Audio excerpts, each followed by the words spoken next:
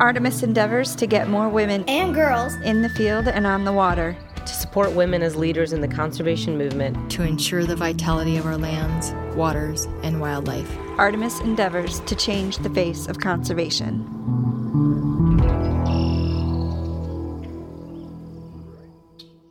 Hey everybody, welcome to the Artemis Podcast. I am your host, Marcia Brownlee, and we are joined today by two great guests. We have Tia Shoemaker and Christine Cunningham. Welcome to you both. Thanks for joining me. Thank you. Thanks for having us. Yeah, I'm super excited to dive into a conversation with you both. And let's just go ahead and start it right off the bat. Tia, let's start with you. Can you tell us a little bit about who you are? Sure. I'm Tia Shoemaker. I grew up on the Alaskan Peninsula within a wildlife refuge. My parents were fortunate enough to find a place that's an original homestead and raise my brother and I there. So I think a big part of, I feel like, of who I am is kind of where I grew up, because it made for a lot of really unique experiences. And the other aspect of that is that my parents had a hunting and fishing lodge that it was just family owned and operated, still is. And so growing up in that environment it really impacted who I am. And a side note to that is just that our nearest neighbor is about 60 miles away, and that's the only way to get into our remote lodge is by airplane. Mm. So we were well adapted to living very remote and getting to see a lot of really cool things out there. Are you a pilot? I am. It's sort of a prerequisite in our family. You have to be a pilot. Yeah. Yep. A pilot and a guide. Those are things that there's just like known from birth. You're going to have to be if you're going to be in the family. Right. It's like I grew up in Michigan near the cornfields, and so a tractor was one of the first things I learned how to drive. It just feels like that's just a natural translation that you would be a pilot. It would right. Life the would only be difficult. The only way to get in and out of there is by airplane. Yep. Awesome. I'm curious, dig deep for this one. Do you have like a first memory of hunting or fishing that strikes you? Whether it's like whether it was your being out with your parents or some guests or of your own. What's like one of your earliest memories? Being raised in a hunting community, I guess I would call it, because everyone you're surrounded by is a hunter when you're small and you're in a guide camp. My brother and I were always anxious to be hunters. And as I remember being tiny and watching these hunters coming back successful from these caribou hunts or whatever it is they were on, and just feeling like I was missing out already in life and I wanted to be a part of that. And so when I was 5, my brother and I had these little bows and we would chase ptarmigan, and we would do this thing where we'd play guide and client, and we would fight over who got to be the guide and who had to be the client. And then we'd guide each other on these ptarmigan hunts, or some days we would just go out and hunt together. And we were always like running around constantly barefoot with our little bows, slinging arrows, and just trying to get ptarmigan. It took a really long time with a bow as a 5-year-old to finally get one. But that was pretty much what we dedicated our entire August and September, the time that you can hunt ptarmigan. That's what we dedicated our time to solely out there. And so I would say those are my first hunting memories. There's been a lot since, but those kinds of formative years. That's really fantastic. I love that you guys were playing guide and client. We could have a whole podcast on that. Christine, tell us a little bit about who you are. So I was just going to say, there's a really adorable picture of Tia and her brother that I've seen that helps that story of them. Oh, it's fantastic. Very proud with our ptarmigan. Yes, as you should be. But I grew up in Alaska also, and I've always loved the outdoors. Most of my life, I like to be outside, just kind of as an observer or listening. And one of my first big moments as a kid was at summer camp, where I hadn't earned any of the badges for survival, like building a fire or shelter. And then I saw there was a poetry badge. And so a group of us headed out to the woods to learn about haiku and write one. And I remember sitting there and looking at this tree, trying to hope that it would tell me something to write. And it finally did, sort of. And I just started writing. And I thought that was the moment where I realized that nature was my source of truth, that was the place where I got the answers, or that I was able to tap into something firsthand. And I always considered myself a writer since then. And hunting didn't come until way later in life for me. That's an amazing story. Part of me wants to ask you what that poem was. Oh gosh, it's probably really embarrassing, but I actually remember it, so I could tell you. So imagine that this is an 8-year-old. Absolutely. Sharing this. Yeah, so it's not, it's not anything that wins a prize, but it could go on the fridge. Old moss-covered tree. It stands in the wind so silently. He's watching me. Oh, that's beautiful. I felt pretty good about it at the time. Yeah. What did you say? It's something that goes on the fridge but won't win any prizes. I don't know if I agree with that. I mean, it does go on the fridge. I got a badge. Okay, good. See, that's its own prize. It's awesome. Christine, are you still in Alaska? I'm still up here. Mm-hmm. Mm-hmm. And you can drive to my house. You can drive to your house. That's awesome. Oh man, I feel like I could take this conversation with each of you individually into a million different directions, and maybe we can do that at a future time. But today we're going to talk about Traverse. Tell us about Traverse. I'll start us off. Probably 3 years ago, T and I first started talking about the idea of a magazine, and in my head it was about so many stories and conversations that weren't happening in print, and a kind of different hunting ethic than what is reflected in mainstream outdoor publications. And so we spent a lot of Sundays. I mean, I love that both of us were like, yes, let's do this. And then we created what it was over a long period of time. Lots of Sundays talking about the values and the areas of interest and the title, picking out what to call it.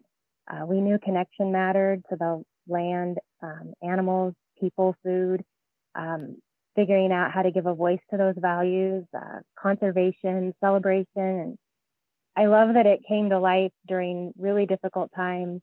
And I loved having something that I felt was important to work on and share that with Tia. So it's new for us, and it's still in the beginning phases, but I've loved every aspect of it. Tia, did you want to talk about it a little bit too? Yeah, Christine said it really well. And yeah, it was all this time spent. I think it kind of started with Christine and I getting in touch through mutual admiration of one another's writing and saying, I like the way that, your brain works and the way that you're relating to hunting and that connection to wildlife and to the sport. And I think what really we wanted to see was a place where, we started talking about one another's, our own experiences and each other's experience. And then we're talking about all these other stories that are out there of people that have these incredible experiences and they don't necessarily have a platform to write that on because of a little bit of like what modern hunting literature has become, where there's a lot of stuff that's more focused on gear and success and less on just like the real experience and maybe maybe mistakes that we've made and learned from. And so I feel like Traverse was born out of this need that Christine and I both had to share these stories, but also to eke out the stories from other people that we had heard in the past and said, that's an amazing story and I wish that had been published. And so creating a spot where we can do that, as well as just, I think in its own way, being a form of art, that we wanted to produce something that really showed our love for the wilderness and connection to place. I feel like Traverse is kind of a piece of art that Christine and I wanted to create, that is a place for us to share what's really important to us, and a perspective that's not necessarily the most prevalent one out there in hunting literature. Mm-hmm. You alluded to it a little bit, Tia, but can you tell us the story of how you and Christine met and got connected, and how the Seeds of Traverse was born? Yeah, hopefully this doesn't embarrass Christine, but it's one of my favorite stories, actually. I had written a story with Ron Spomer, a podcast, and in it, at one point I had said, I'm a spoon and crock pot hunter, not a trophy hunter, because I care more about the spoon in the crock pot and what's going in there. And she had kind of contacted me about that piece, and she said, hey, I'm stalking you, but I'm not in a creepy way. And she said, I just love your writing. And I said, well, that's really funny, because I love everything that you've produced. And she was already on my radar. We had talked at one point real briefly during an interview where she had done an interview on women hunting. And I think I was so nervous. I mostly talked about what a badass my mom is, raising two little kids in that environment. So we just been very loosely acquainted. And then I had started reading her stuff after that. And she wrote a book on women hunting in Alaska, which I really enjoyed her writing on. And then, so it was really flattering for me to have her call and say, oh, hey, I'm stalking you, but not in a creepy way, because I love your writing. And there was some conversation about, hey, we should make a magazine with no business plan, no real thought into how this would look or happen. But there's so many incredible stories out there, both within Alaska and without, male and female, it doesn't matter. There are these amazing hunting stories that aren't being shared, and we need a place to share them.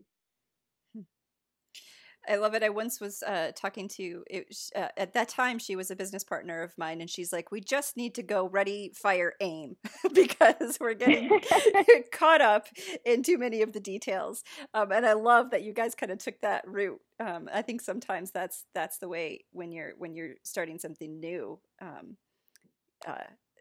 That's just gets it out there quicker, right? Ready, fire, aim. I think 3 years of producing this, we did not do ready, aim, fire. We spent a lot of time figuring out the right ways to do it until we finally did pull the trigger. And I'm actually really grateful now that it did take us so long, because we were able to get the magazine, I think, where we both really wanted it to be. Mm-hmm. I would just add to that. I loved that it, in that time, that sort of gestation period, it's like so many of our conversations were iterative, and we just kept going over the same territory. And I think that, our hearts were in the right place of wanting to give permission to writers that might not necessarily find publications that would accept new, fresh work that isn't sort of endorsed or sponsored or hasn't had a chance yet. And yet those were exactly the kind of stories we wanted. We wanted these new voices that had this attitude of openness and curiosity without preconception. And it's really tough to figure out how to do that. We can say we want those kinds of stories, but to actually find those writers and put it together and do the work, it was a huge learning curve for us. And I'm really proud that we took a lot of time, but we probably could have taken a decade after a certain amount.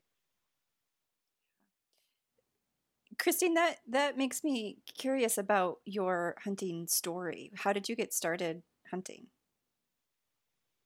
So Steve, my partner, was recovering from a surgery, and he was very reflective about his life, and he wanted to get back to what he loved most, which was duck hunting. And at the time, I had a lot of thoughts from Eastern philosophy and yoga about nature and food and my fellow sentient beings. So I kind of invited myself along to learn. And I trusted Steve. Otherwise, I'm not sure I would have ever gone hunting on my own. But that first trip out on the flats was sort of sensory overload. Being part of a duck's world and participating at that level, really an awakening for me. And the responsibility of hunting is tremendous and it's sacred. And I just loved every moment I was out there, overwhelmed with gratitude for everything I got to bring back, which didn't include ducks that day. But I felt like I'd had a glimpse at something huge and valuable, and I was hungry to learn so much more about it. It was like, what did I just see? It was like smelling salts. I came awake to a reality of life that I hadn't been at that level before, and it was super cool to me. And I was obsessed and fascinated, and I read a lot of books and articles, and spent a lot of time out on the flats and got dogs and on and on and on. Mm-hmm. It's so amazing because I hear often, and I'd be curious what you think is sort of the reason why that when people start hunting, they approach the natural world, as you said, as if they're more awake. And can you speak to your experience as to why you feel that hunting in particular connected Absolutely. you differently? Yeah, and you just something when you asked that question reminded me of a girlfriend's answer, not my own, but it's a good one. And she talked about how you don't get a chance when you're outdoors to decide to turn off the treadmill. You go these distances and they're meaningful, and you have to account for the trip back and the trip there, and you're so much. It's so much bigger than just your moment in this sort of safe environment where everything's at your control. There's a lot that is not at your control, and you have to be ready and resilient and reflexive to it. And for me, though, in particular, what got me was I was so far out of my comfort zone, and it really, I think it just helped move something. It was like a smelling salt. My partner was behind me, and he tells me there's these ducks 400 yards away, and we're going to have to get down on our knees and creep towards them, sneak up on them. I've got a shotgun I've just recently learned how to use. And I'm like, okay, well, this all area around me is covered in rotting salmon and spider webs and shrews. And I'm thinking, this is really gross, but I'm going to do it. And so I keep going, and he tugs on my wader and he says, we're going to have to crawl. And I was like, what? Like crawl? I mean, so I tuck in my sleeves and my shirt, and I get all ready to crawl. I use the shotgun as to clear my path. And pretty soon I feel this tug at my foot again. And I'm like, what? And he says, what are you doing? And I said, I'm crawling. Well, he had helped train officers in tactical maneuvers, and he'd never seen anybody crawl so fast in his life. Like I had taken off like I was in a diaper derby because I wanted to get it over with. It's like I wasn't being stealthy at all. And then there I am. There's the ducks. He says, they fly up. He tells me to shoot. I do. I miss them clean. They're flying away. And I'm just kind of in disbelief at what just happened. And he picks up my spent shell. I only shot one time. And he holds it up to my nose and he says, this is what fall smells like to me. And I think I was just enchanted. I think I'd never touched a world I knew so little about. And this is, my partner. I'm curious. This is a place I drive by every day that I never saw. And there's this whole world out here. And I just felt really humbled by what I didn't know. And I was going to get busy and learn. Thank you for sharing that. You are an amazing storyteller. Thank you. Yeah. Tia, I want to go back to what you were saying about what Traverse is and some of the hopes that you had for it when you started it, particularly about storytelling. And can you talk a little bit more about how storytelling as an art, I guess, is important to you, and the impact you hope Traverse will have on storytelling in hunting and fishing communities? Yeah. Storytelling, I think it's one of these things, it's kind of like hunting in a way to me. It's this age-old art that we've always put a lot of value to, particularly in the past. And so kind of I talked about it in my editor's notes, actually, in Traverse, of how, our cave paintings, this is part of our culture, is to tell stories that help us impart lessons as well as entertain and to carry on this collective knowledge of our species.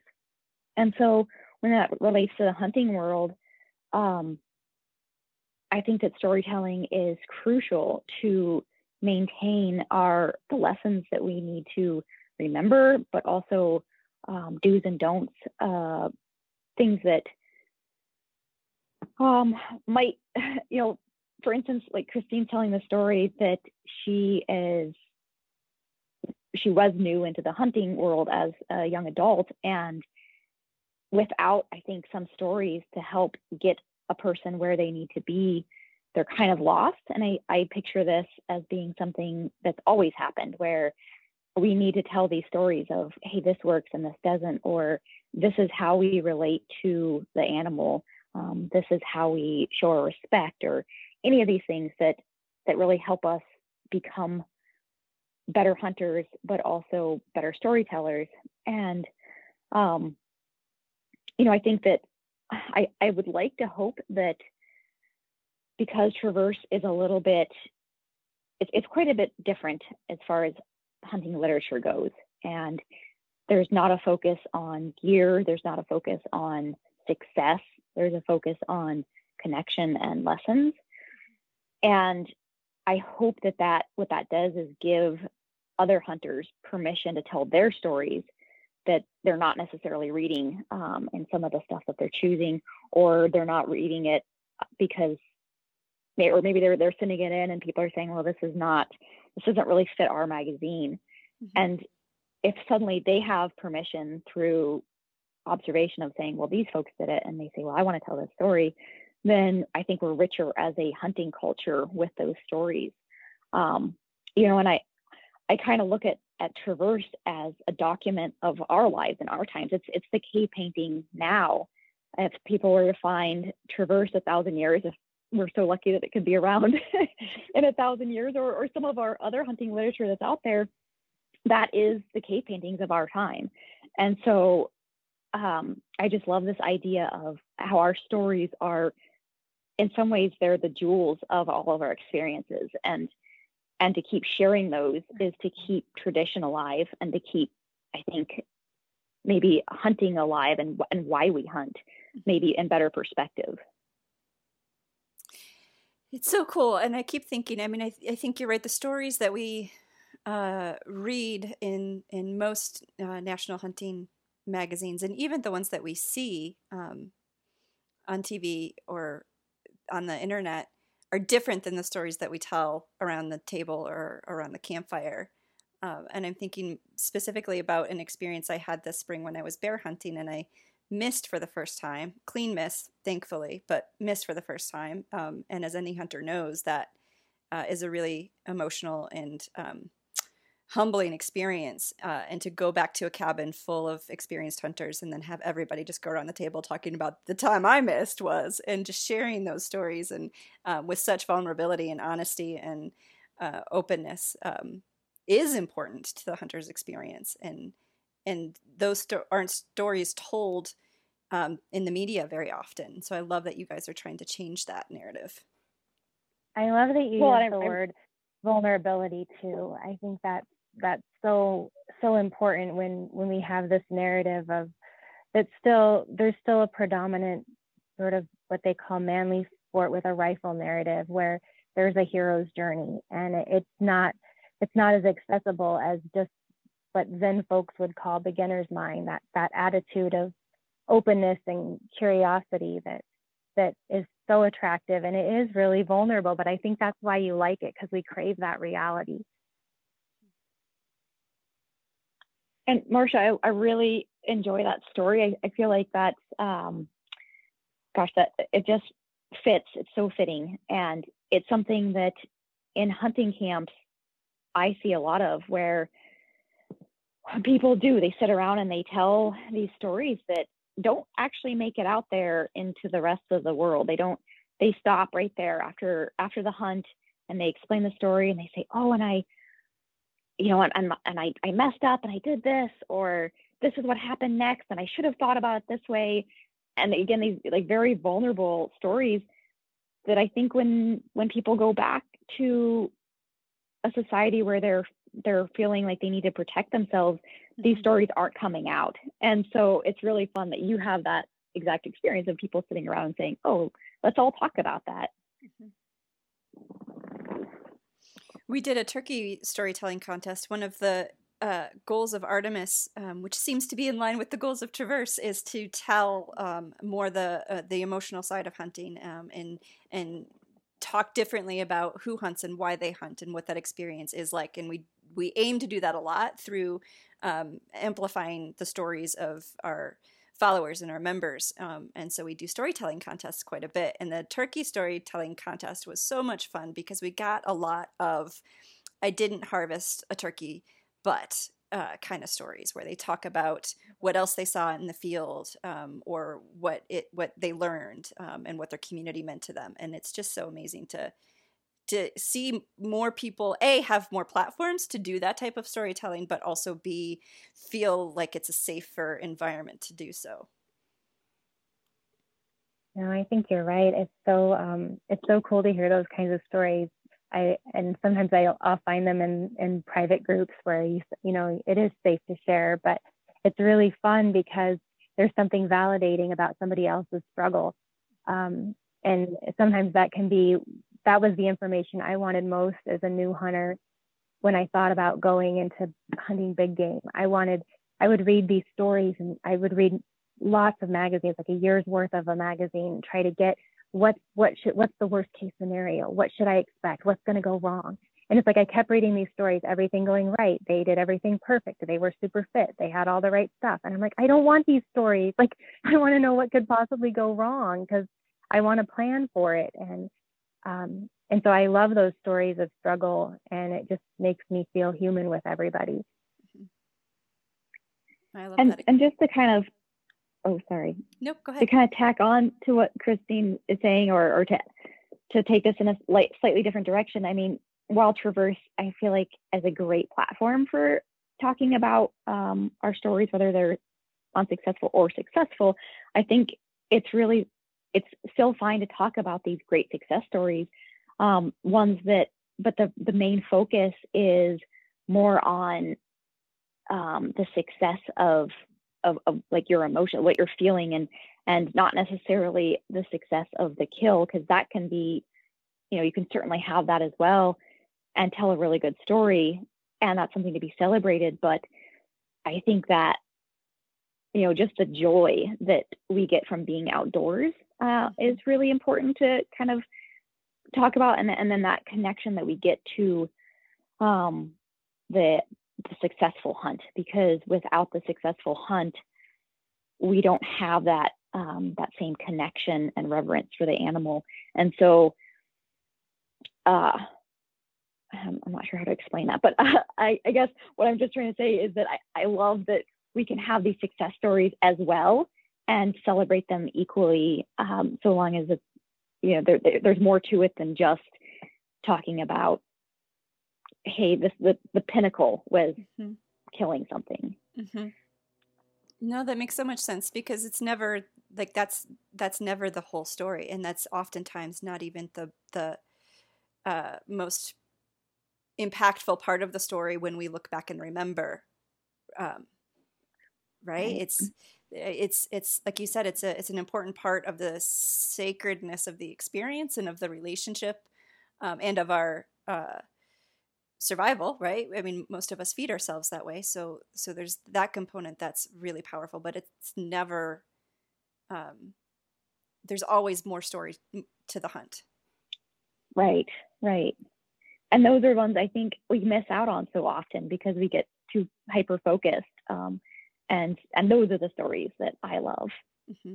Mm-hmm. Yeah, or also the stories get so polished from retellings that sometimes they lose some of those intimate edges that you get when you're around friends and you get to hear all the unedited stuff. So it's super free of hype or flaunt or any of the things that people can, when they read a story that has none of that, it's like it's not as it doesn't feel as real. And I think part of Traverse was, how do we get to not to find the formula, but how do we evoke the freshness of experience? How do we get back to those things and not have it be the hero's journey or marketing tools or anything else, but just have it be this pure love. And that's what I think that's what we both put our hearts into, Tia. That's beautiful. I think that's really well said, Christine. Yeah. I like that phrase. I think it was the raw edges of a story. I really like that. Christine, I want to talk a little bit about, first off, can you tell us about the first issue, when it was released and where people can find it if it's still available? Yeah, so Tia and I, we did make it available through a direct printer. There is available in Alaska a small amount, and then through the website traversejournal.com. But we also wanted it to be available to people to just buy through a direct printer, because as we're just beginning, we wanted to be able to get it to the most people given our limited sponsorship. So we don't know what the future holds, but it's definitely available and will be. It's supported by readers, so we're kind of feeling into what's next. And I think that these kinds of conversations get me really excited about what's next. So. I want to delve in a little bit into the editor's notes from your writing in the first issue, because you talk about telling hunting stories, and I'm going to quote you. Sorry. I know that can be awkward. Quote, free of the limitations of old language, new language, what we do for a living, age, and gender, except when those things give us a valuable worldview and expand rather than contract us as individuals. I love that. First off, I think it's beautiful in so many ways, and I'd like to dig into it a little bit. And for starters, can you expand on what you mean by the limitations of old language and new language? Yeah, sure. I think I'd mentioned the manly sport with a rifle and that narrative that I would call old language, but I think that old language can feel exclusive. And maybe new language is more like that beginner's mind, that it's super accessible, it's diverse, it has an attitude of openness, it doesn't have preconceptions or even sort of too much polish. It's not got an agenda. It's just pure sharing. And so I think there's been new language always. It's not like new language has to be new. It's just emerging because it's being born again all the time. And when you talk about feelings or get into the emotional aspects or the individual parts of a hunt that are, to me, the most interesting, what's your worldview? What does it look like where you are on the hunt? I mean, I want to know that. Are you fearless and available to the moment and able to share that story? Because that's what really matters to me. That's what matters to each of us in our lives. And I read some of the stuff that is what I would call old language. It's been done before. I've heard that story so many times. I know what's happening next because that's what always happens next. I don't get as surprised. I don't feel the tension of struggle. And so I think that new language has the ability to invite people in that are curious. And I think that we're just beginning to realize that everybody's constantly changing. I mean, I'm a female hunter, and there was a lot going on about this growing demographic for a long time, but everyone's at different ages, weights, bodies, lives, incomes, motivations, abilities. Oh, everything's always changing about us. We're a different person every day. So I love when someone can just share a story that's where they were and trust you as the reader or friend to hear that. And that's what I hope Traverse does. I hope it's conversations like this that we're having, like what Artemis is doing, and also what Traverse is doing, where we're saying, let's just have a real conversation. I'm going to say that's so beautiful so many times in this podcast. But I think, I mean, there are a couple of things that were really powerful to me about what you just said. One is that phrase, fearless and available to the moment, which I think is a great way of existing, much less a great way of writing and storytelling. But also what you talk about is like the evolution, and we're a new person every day. And I know for me personally, sometimes when I'm writing and I'm publishing, and I imagine this is something that writers deal with, and artists in particular, in general, deal with, but allowing yourself to exist as you were in that moment and trusting the reader not to keep you there. Yes. Oh gosh, Tia, will you tell her? I love one of the stories in Traverse. This was like an editing moment with Tia and I. We met up at a cabin and kind of went through the whole first issue together. And I loved doing that because you saw things I didn't see, and we talked about them. And do you remember when we were talking about Noah's story, the unexpected grizzly? Mm-hmm. And do you know what I'm talking about, Tia, where she is, it appears she's made a mistake as a reader. Oh, right. And could you kind of, I don't have a great memory. I just remember I loved that conversation we had about it.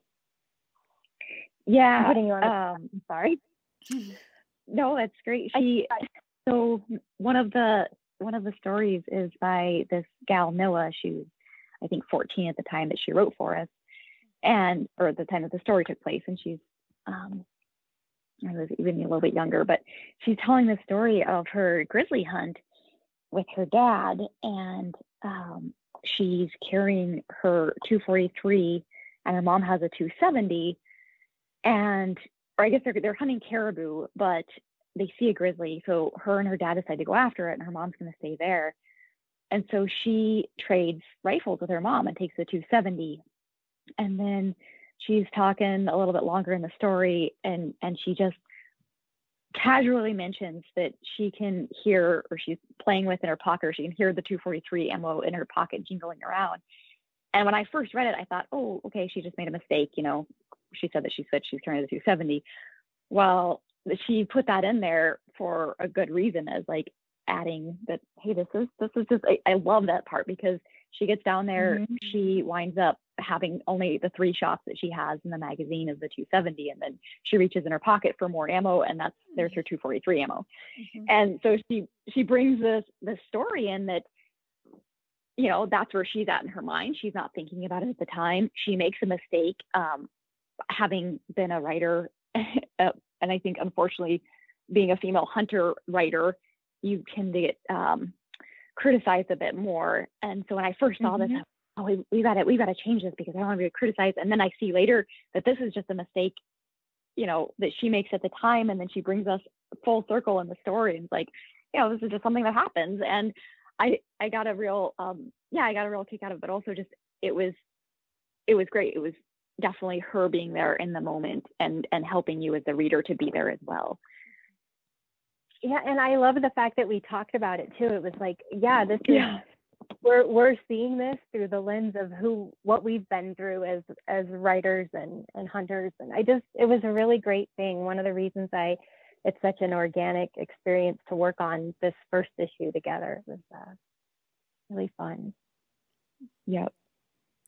Were you able to do this in person? Because it was pulled together in 2020, is that right? 2021 is when it came out. It came out this spring, but we met. Tina, when did we meet to go over it? It was this winter sometime. I don't really know, but yeah, it's mostly been over the phone. It's mostly been those Sunday calls that Christine was talking about, and a lot of emails.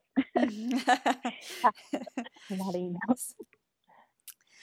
I want to bring in sort of another. I'm going to quote you to you now, Tia. Sorry. So you did a podcast with Erin Kindle, who is with the NWF Outdoors Vanishing Seasons podcast. And this is a podcast that talks about how climate change is impacting our hunting and fishing seasons. And you talked beautifully about the changes you've seen in your lifetime in Alaska. And I encourage everybody who's listening to head over to that podcast, and we'll link to it in our show notes. But in that podcast, you said something that really stuck with me. You said, wealth isn't about how much we have, it's about how much we enjoy it. And I couldn't agree more. And I would love to hear you talk about that sentiment and how it relates to your hunting and fishing lifestyle in particular.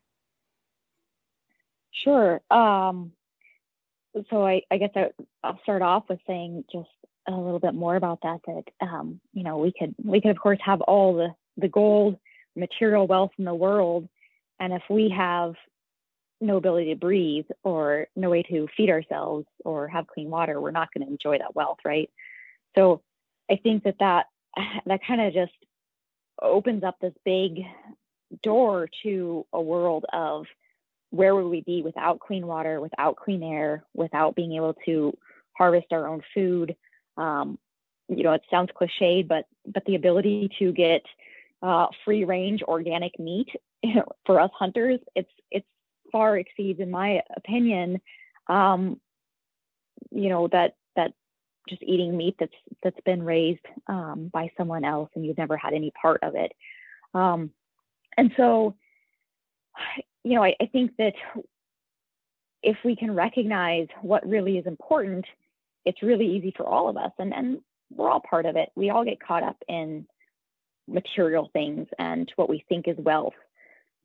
But I think a great way for me to think about it is, I was raised, like I said, in really remote parts of Alaska, the last human inholding in a wildlife refuge bordered by a 4 million acre national park, bordered by a 1 million acre refuge to the south. So complete wilderness. And the very controversial proposed Pebble mine that is, it's a big corporation, Canadian corporation, that's looking to do an open pit mine in Bristol Bay, at the headwaters of Bristol Bay. And this has been an ongoing thing for 20 years. It's been something that I've been fighting for quite a few years at this point, because so at the heart of Bristol Bay is, of course, our salmon, but at the headwaters is I believe it's the largest deposit of gold in the world and second largest of copper. So there's understandably a reason that people want to mine there. And I'm not saying I'm anti-mining. I love flying my airplane. I use resources like every other person, but there are some places that need to be protected. And so what we would get at the cost of this gold is a depletion of our resources to the point of potentially destroying the world's largest salmon run. And so there you have a perfect example of our real wealth is our salmon, and what looks like wealth is really not, because if we don't have an ability to eat, then suddenly that gold that's in your pocket is not really worth anything, right? Mm-hmm. Thank you for expanding on that. And I think if you got another podcast conversation that we can have is like how do we remind ourselves of that on a regular basis? How do we keep it at the forefront of our mind? How do we allow that to become our primary perspective? Right, which is so hard to do because, like I said, we're all hypocrites in a sense. And I feel like the time that I am most connected to that thought of where our real wealth lies is when I'm outdoors and hunting and fishing and doing these things where I can appreciate it. But right, how do we remind ourselves of that on a daily basis? And how do we help others who haven't had that experience and don't have that connection? How do we help them to see where their real wealth is also? Mm-hmm.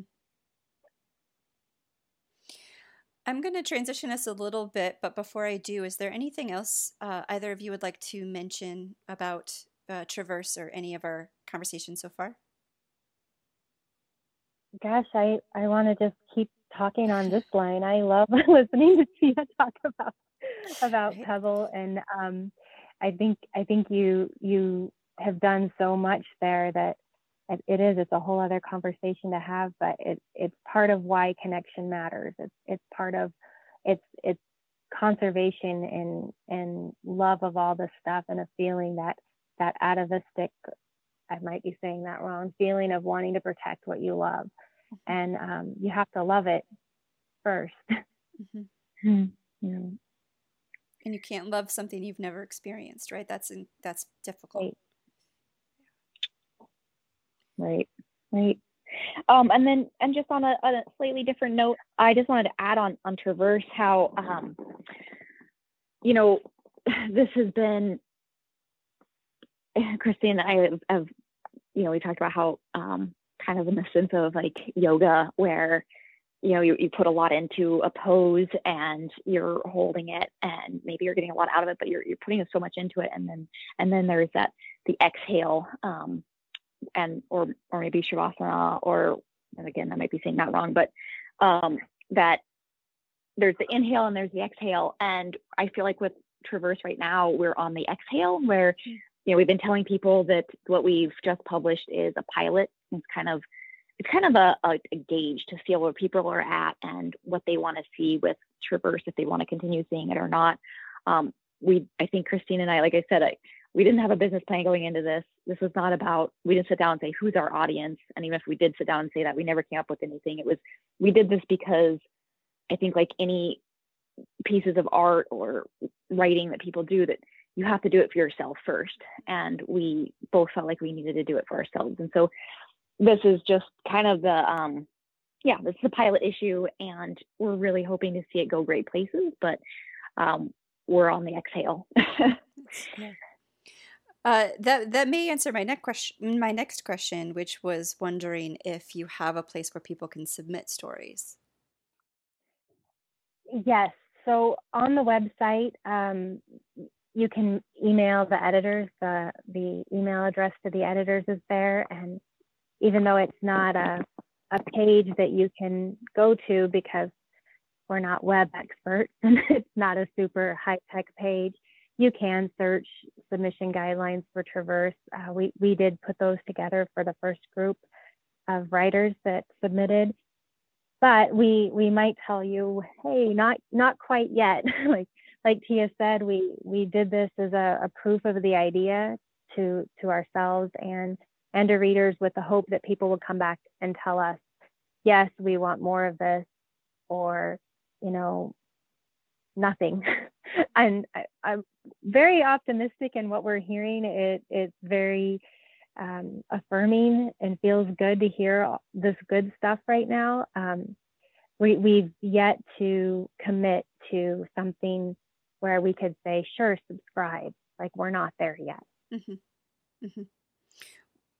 Well, we'll tell everybody about Traverse, and then keep us posted.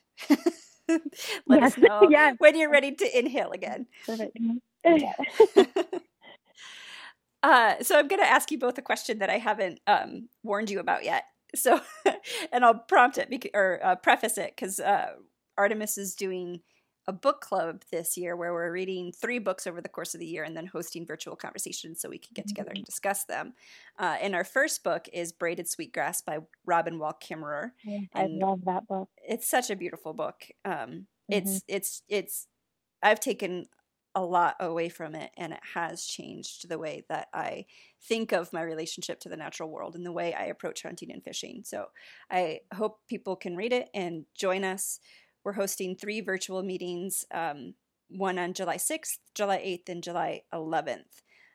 And if people are interested in joining us for that, they should head over to the blog section of our website, or the show notes, or the links in our Insta profile. There's a million ways you can access that information, and you can register for a meeting. Registration is free. You just have to buy the book. But that segues into my question for each of you. Is there a book that you can recommend to our listeners that had a big impact on how you feel and think about the natural world?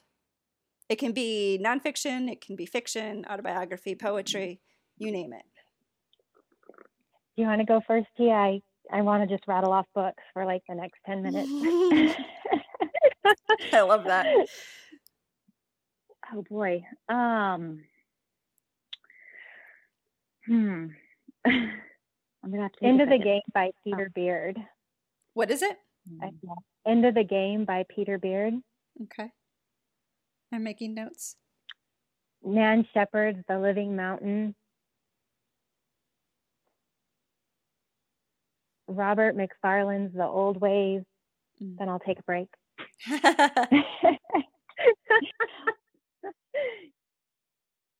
I would say probably the most recent one that I read that just had a big impact on me. And I was the whole through time going, yes, more of this is, it was David Peterson's Heart's Blood, Hunting, Spirituality, and Wilderness in America. I think that was one that really resonated with me in my most recent reading.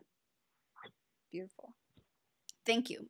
I've not read any of those, and so I'm excited that my reading list just grew by 4. Okay, then we'll head to Hits and Misses, which is our weekly closer. The question is, what have you been aiming for recently, and how did it go? Tia, do you want to start? Or whoever? We've been aiming to publish Traverse. Yay! I feel like I say, I'm being, actually, it sounds a little bit corny, I feel like, when I say it, but when I'm thinking it, it is truly the exhale right now still for us, even though, we published Traverse a few months ago, but now it's still so fresh for me that it's like, I'm still kind of reeling from the amount of effort that we put into it. And I think the fear of putting something kind of that big of a part of you, when you create something out of nothing, you're really kind of bearing your soul a little bit to the world when you put it out there. And so for me, I'm still on this, like, we just put this out there and it's been 3 years in the making, and this is everything. This is so much of who we are, and a compilation of those 3 years of conversations between Christine and I, and then also like our collective experiences. And I feel like it's gone pretty well. It's a little, again, it's still a bit daunting, and a lot of the world hasn't seen it. We haven't done a lot to push it. Neither of us seem to have the shameless salesperson inside, and right. So we're kind of like, hey, you want to love this as much as we do, and so we're kind of we're barely putting it out there, and so we'll see. We're kind of still in the exploratory stages of seeing where it's going. Yeah. That's beautiful. I love that. Yeah. The hey, do you want to love this as much as we do? Followed by I cannot please. Say anything better. Right. Did you guys celebrate? How did you celebrate the publication, both either together or separately? Gosh, I feel like we celebrated it. But Christine, can you say what? Maybe I'm putting you on the spot too much here, but there was something you said about indifference being true love. Oh, yeah. I was talking about a Zen saying that true love resembles indifference, and I think it just means that we don't act out our feelings as much as we feel them. And I did go and celebrate Tia's 1-year wedding anniversary, and that to me felt like a celebration of Traverse, even though I know that's not right. It did, just because I got to see her in person, which is rare, And also just because I know without talking it to death that her and I went through so much, and we finally got to hold it and see it. And that's just so big. You don't want to talk it to death. You just want to feel it. I want to chew on that one for a while. Mhm. I like it. That's so interesting. Yeah. Okay. You got my gears turning, Christine. It's a new concept to me. I hadn't considered that before. And that phrasing in particular is really unique and thought-provoking. And I think the way my mind kind of went with it when Christine told me that, because I was going, gosh, I feel like we haven't celebrated this enough. This is huge. Mm-hmm. But when I think about the things that we have usually a really big reaction to, sometimes we're overcompensating for maybe not feeling enough. And we're going, oh, like everybody get excited because we're so excited. And instead, Christine and I think we're both just going, wow, this came about. And sometimes we feel like Traverse really took on a life of its own and came about in some ways regardless of us. Yeah, we were like the catalyst for it, but it formed, it's its own being now. Like and so while I'm excited that it's out there, I'm not trying to tell anyone, including myself, like, get excited. This is it. We're just kind of like reveling in it a little bit, I feel like. But yeah, I would love to have a glass of champagne with Christine and have a cheers and say, we did it. Yes. Still to come. Wonderful. Christine, what have you been aiming for lately and how did it go? Oh gosh, can I just me too on what Tia said? I really think that was big. Definitely. Yeah, that was perfect. Nice. And I'm gonna brag a little bit, I guess, about some of the awesome events that I've been a part of this week. One was we have a monthly meeting with our ambassador cohort. And this week we met with our 2021 ambassador cohort. And I just continue to be really excited for who these people are and what they hope to accomplish and the energy that they're approaching their work. And it's just a delight to get to know every single one of them. And we're going to start with ambassador profiles and telling their stories so you can get to know them as well. And I'm just really excited for that. Yeah. I'm looking forward to seeing that. Yeah. Can you send us a link? I'd be happy to. It'll be starting in early July is when we'll start those rolling. Excellent. Yeah. Well, I would love to read it. I would love to see it. I am a big fan of Artemis. As soon as I started talking to Aaron Kindle and he mentioned it and I looked into it, I was just ecstatic to see that there's another I don't know, to see that those similar souls out there and, a perspective that is not necessarily the most prominent right now, but one that definitely resonates most with me. Mm-hmm. I feel like Artemis has been able to act a little bit like a rallying flag for women hunters and anglers, and even just more broadly for hunters and anglers who are approaching it with the same conservation ethic and reciprocity ethic that we are. And it's been a delight to be a part of this community and to help build it. And I'm grateful to you both for this wonderful conversation. Me too. Thank you. Yeah. Thanks, everybody. Thank you so much. Yeah. Thanks, everyone, for joining us this week on the Artemis Podcast. We hope you're having a great week. Until next time, be bold, stay curious, and get outside.